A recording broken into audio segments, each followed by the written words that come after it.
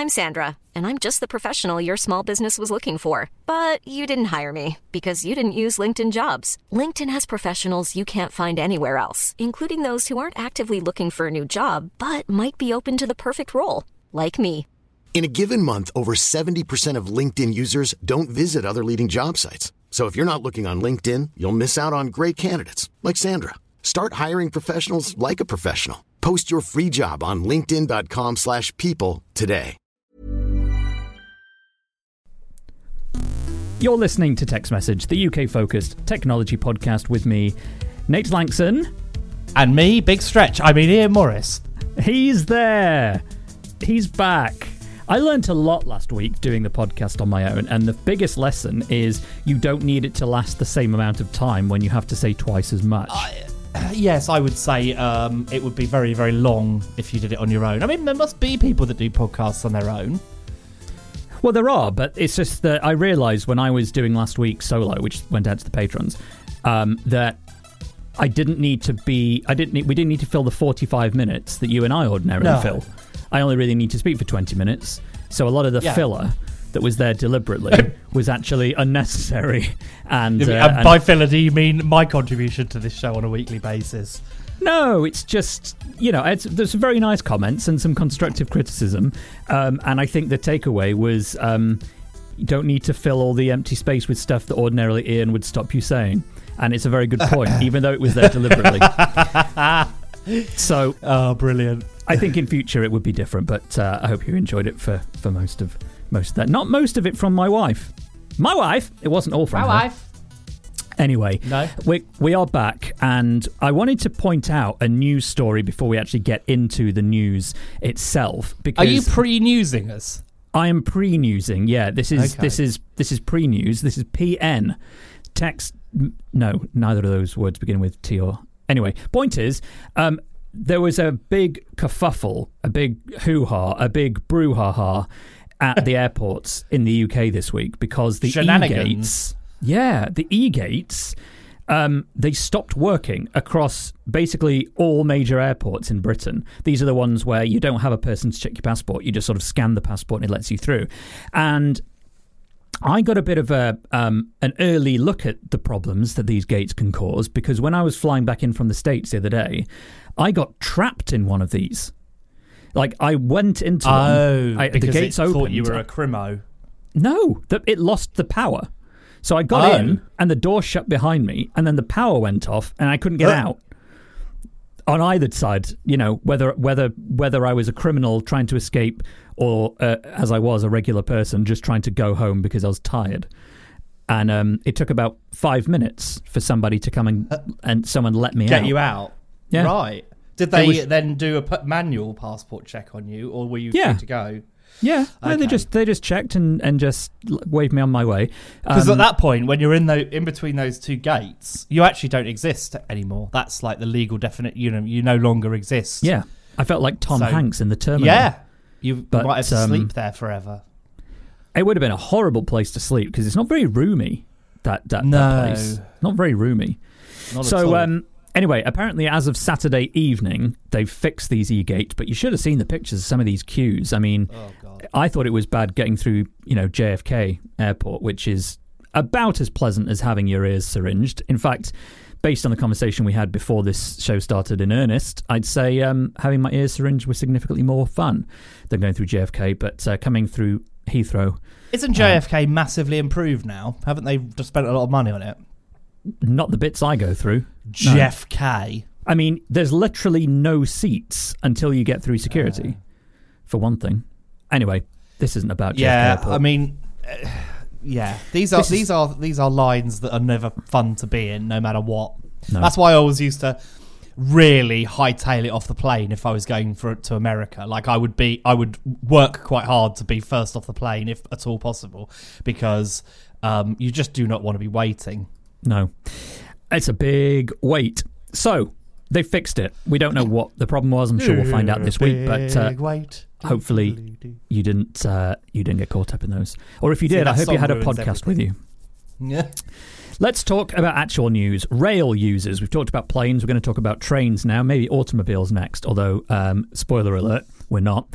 Rail users could apparently lose access to that beloved service of free Wi-Fi. Don't use it, never will. On trains in England as part of some cost cuts that the government said it's doing because Wi-Fi is basically a low priority for passengers. The DfT, the Department for Transport, said that cost pressures means it's going to have to review whether the Wi-Fi it offers on trains delivers the best possible value for money. Most operators now didn't realise this, but almost all of them offer free Wi-Fi as standard on trains. What do they do? They're Charlotte to gather all your information up. Charlotte that's really not how it works. Charlotte in the live chat says it never works. It's very true. I've rarely had it work, but then I've also rarely used it. Transport Focus, which is a passenger watchdog, said that people were more concerned about the value for money and reliability and punctuality of their trains than they were the free Wi-Fi.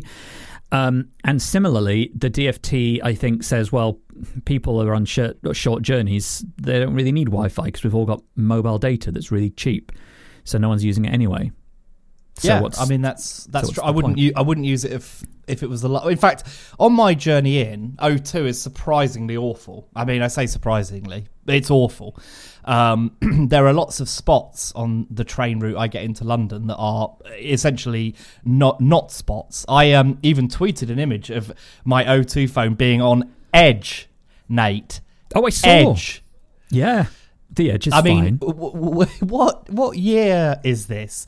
Anyway, so I'm actually a prime candidate for Wi-Fi, but I will not go through that sign-up process and yield all of my personal information. So, no, I don't use it. Well, and if it reduced prices, which it won't, I would be very happy. Well, reduce price from free to they pay you to use it, presumably. No. Reduce the price of a train ticket because it costs me £25 a day to go into London. Yeah. In fact, it costs more than that because I also have to use the tube. So, So, I mean, that's a ridiculous sum of money on a daily basis, isn't it? John says in the live chat, best Wi-Fi I ever used was the York line after upgrading to first class. Free food and drink too. Worked out it was cheaper than just paying for faster Wi-Fi in standard class. Which is, if anything, brilliant. That's great. Yeah. And you'll often get those offers on the day. If first class isn't busy, they'll usually take like a $5 or a $10 off you and let you go up sometimes at least. And it's well worth it, yeah. Tea, you can drink them out of tea. I noticed there was a quote in the BBC story that that I first saw this on from a guy called Christian Wolmar, who does a podcast and reported on this DfT stuff about Wi-Fi. And he said passengers needed the reliability of train Wi-Fi, especially on longer journeys. Here's a quote. People expect to be able to use Wi-Fi on a train in the same way they would use a toilet. Ian, have you ever used Wi-Fi in the same way as you use a toilet? No, I don't believe so. Because when I leave a loo, I would consider that a matter of life or death, potentially. Yeah. I don't consider Wi-Fi, even though I am, a permanently online sort of person, I don't consider Wi-Fi to be life or death, usually. I suppose there are some people who sit on trains and excrete absolute nonsense mess onto the internet. Yes, onto the internet over Wi-Fi. I suppose that would be similar. But I'm not buying it. The thing is here, Wi-Fi. These trains have had Wi-Fi for years, and presumably the trains need them, and the staff need them, and they have to use them for things like the payments terminals. So they're going to have to upgrade the equipment anyway, or put new equipment in. So really, they're not really getting any major saving by not allowing a customer to use it for free. The savings would be minuscule compared to this cost of running a network. I'm inclined to agree with you on that but I also think that they're probably using 4G or 5G. I don't imagine it's much more advanced than that. And so it does come with a cost, but it's not. I don't necessarily think it is essential for on-train operations either. Those card terminals probably have 3 or 4G of their own, plus they can store that data until the end of the journey, where they could easily be offloaded at that point, I'm sure. But, it's... I It strikes me as something that probably doesn't cost anything, isn't really going to save anyone any money, and is kind of stupid to get rid of. But also, I don't use it, so therefore I don't care. No. If you're listening to this and have recently used Train Wi-Fi... Did you download this podcast on Train Wi-Fi? That would be lovely to hear. I love trains, Ian. I absolutely. You know what's going to happen though? We're going to get our European friends email us and tell us about their gigabit train connection speeds, and we're going to have to be sick in our own shoes. Yeah, that's the point. We should specify we're only interested in stories about crap train networks, which is to say English ones, British ones. Yeah, we don't care about your affordable. We don't care about your brilliant Japan. European working systems and your clean streets. No, we only care about post-Brexit hellhole. To be fair to the Brexiteers, which isn't a sentence I say very often, the train service was crap before Brexit, so it hasn't made it any worse, probably. But free Wi-Fi is unlikely to make it any better in our measured, levelled, sensible opinion. I did notice there was something else, though, when I was researching this story, and apparently Manchester, it's been proposed, is going to get a load of free Wi-Fi across the city by using those digital ad screens that I think we had in London and they got rid of or use fewer of now. But the mayor, I think it's the mayor, said, or a councillor said, if they give free Wi-Fi out in the city through these screens, it's a way of fostering digital inclusivity. I think they got rid of a lot of those screens because they make a lot of noise. They have quite powerful fans in to keep them cool, and they make a bit of a din, and I think people generally didn't like them. Also, they are ghastly, and that does sound like the most middle-class thing I've ever said, and it may well be, but I could definitely think of easier ways to put up Wi-Fi. For example, I'm sure lampposts haven't got enough hanging off them already. Lampposts were, for a long time, talked about being repeaters for 5G, having little things on the top. Let us know any thoughts you have on this. hello@uktechshow.com. For the time being, your Wi-Fi on your train is fine. However, if the DfT does push ahead with this and decide that your Wi-Fi should not be free or in fact extant at all, simply get a train to Manchester where your Wi-Fi will be free as long as you stand next to an advert. I do have...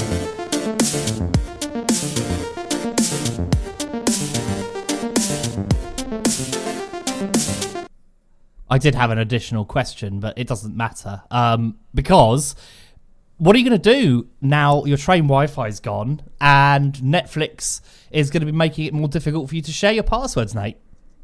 I'm going to resubscribe to Apple TV, which I did this morning.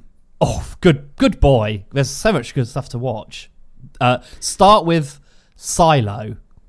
No, I'm starting with Prehistoric Planet Season 2. Ugh.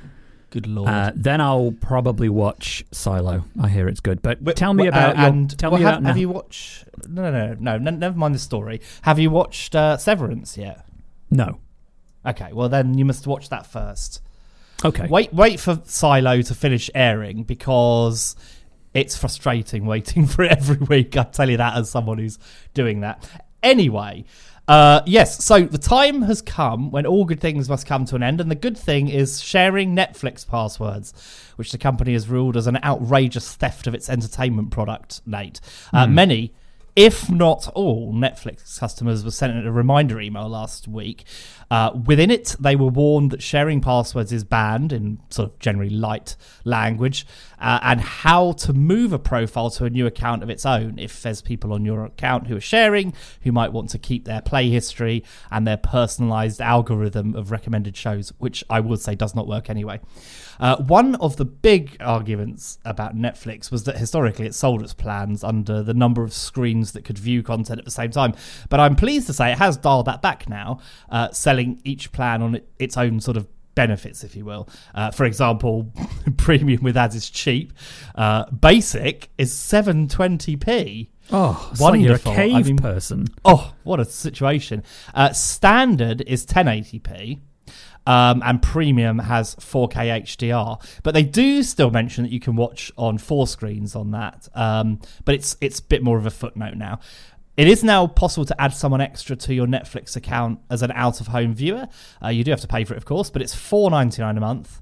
But you can't do that on the 2 lowest tiers. So that's basic and basic with ads.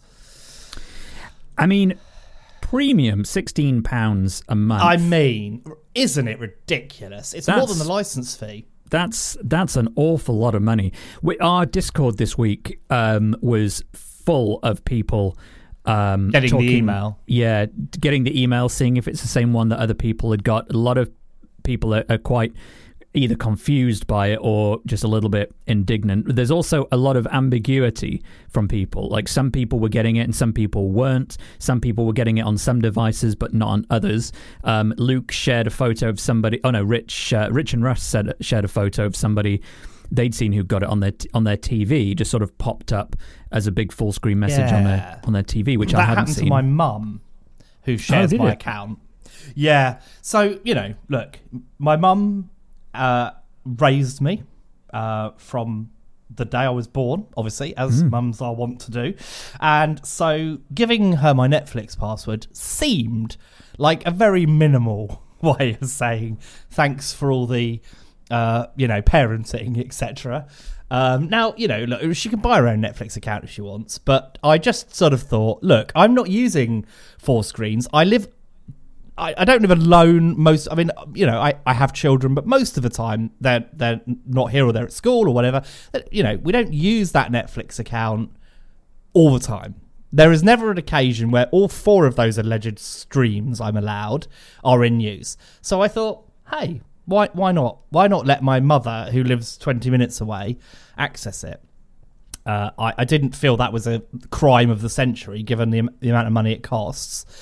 But it seems that's too much for old Netflix. Yeah. Some people are saying that they can hit the later button and not deal with it in the immediate I think the end of the month is the deadline where they're going to switch it over. So in a couple of days' time, it will start to lock people out.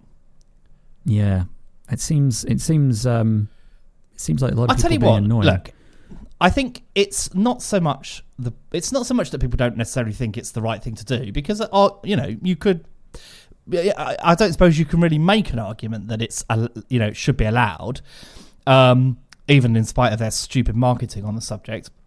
But I think what it does do is it reinforces what's going on with Netflix in general at the moment, which is that they went from being the sort of darling of the entertainment industry to being a company that is now just one of the rest.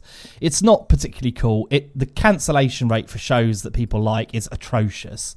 I'm wondering, what am I paying 16 quid for when, all these shows that I watched and obviously at least partially enjoyed then end up getting cancelled? The whole point of Netflix for me was that it wasn't going to be susceptible to that kind of whim of ad-supported TV where you have to keep the numbers up in order to justify the expense to advertisers. That's the whole point of ad-supported TV. Your ad rate is set on the number of people watching. So, therefore, if the numbers drop, you find yourself in an awkward conversation with people you promised something to. That's not the case with Netflix. It doesn't rely on advertising. It's supposed to be something where, okay, sure, not every show is going to be a blockbuster and stream 1 billion hours a week, but lots and lots of people like lots and lots of shows, and they're all just getting cancelled because they're not hitting that magic number that they seem to have set for themselves. It's really just they're walking themselves into a corner, really, I think. Well, on last week's Patreon show, I talked about ISPs being prepared by Netflix for a lot of incoming complaints from people who are going to start losing access to their bundled accounts via other people's internet accounts, if you know what I mean. If you sign up for a Virgin Media and you add Netflix and then you let somebody else use that Netflix service, then if you weren't aware of what's going on, chances are someone's going to say, I can't access anymore, and you're going to call up Virgin and say, hey, what the hell? Rather than Netflix. But I haven't seen much evidence of that being a problem yet, and I wonder if that's because people are able to just press later and not deal with it like it's some kind of annoying cookie pop-up. Well, apparently lots of people called Virgin because they no longer have access to Tube Wi-Fi, and the the Virgin customer support people were like, don't know what to tell you, it's gone. Yeah, I suspect that's what's it's not coming back. Yeah, quite possibly. It's a Netflix issue. I don't see why it'd be a huge problem. As it happens, my Netflix is through Sky, So at the moment, it's all part of a bundle anyway. So it's kind of irrelevant. I can't really cancel it. So I'll just wait until that ends, and then I probably won't carry on with it. But whatever. Well, Al earlier in the week said that he shares one with his sister and says he'll probably pay the extra £5 and share the cost because it's still cheaper than both of them paying the full price. And incorrect. You should cancel it out of spite. Cut off your nose and spite your face. Yeah. Well, fortunately, some people are sensible, so that's okay. Well, yeah. I am looking forward to browsing through some new Apple TV stuff, though, because I haven't been subscribed for a few months. And this is my approach to these services now: is wait until there's a critical mass of stuff that I want to support, and then pay the man. The thing is about Apple TV is that you have to make a decision that you're going to watch stuff even if it doesn't look interesting to you, because all of it is extremely well made, and bar a few howlers like that Ana de Armas movie, which is apparently awful, it's all good. Like it's good people making good programs that they put a lot of love into. So that's what I like about Apple TV. It feels to me like they're trying really hard. It does meet the Apple criteria of stuff being good rather than just being voluminous. Yeah. What else have you watched recently? Everything, mate. Name a show, I probably watched it. Well, I don't know the shows. Tell me. I tell you what I've recently rewatched, actually. Or I'm rewatching. Fringe. It's great. Is this about haircuts? Actually, no.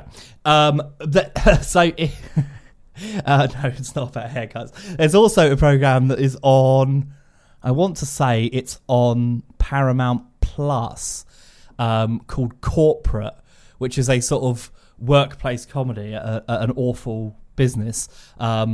It's very good, a very enjoyable show, which I would recommend.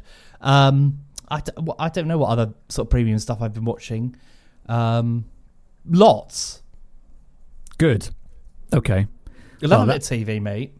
I know you do. That's why I was hunting for a recommendation. But you've made lots, and I haven't really paid attention to. You haven't watched Severance yet, so there's absolutely no point in recommending anything else, because you need to watch that, and then when you've done that, your reward will be further recommendations. Yeah. Well, I'm going to watch Prehistoric Planet next, and we'll see where we go with that. I watched the entire Mission Impossible series. That is to say, the Tom Cruise film series. I remember you saying you were in the midst of that. So you're preparing yourself for the new one, or the new two, as it were. Yes. Because there are two, aren't there?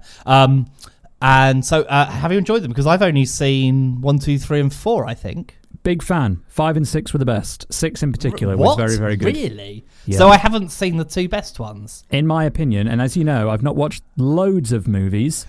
8 or 9? I think it's 10 now. But yeah, it's not many. And I have to say, I got a great buzz off these ones. Great buzz. A great buzz. Yeah, it's very good.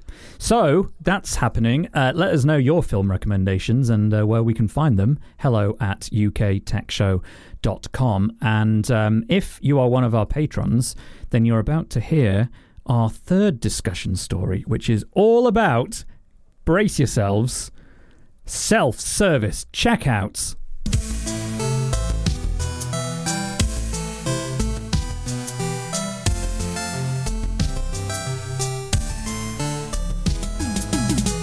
Thank you, patrons, for being with us. It's been great. We've had some live listeners this week. Slightly fewer than we would ordinarily have, but it's probably because the sun's out and everyone's out rambling or in beer gardens. That's fine.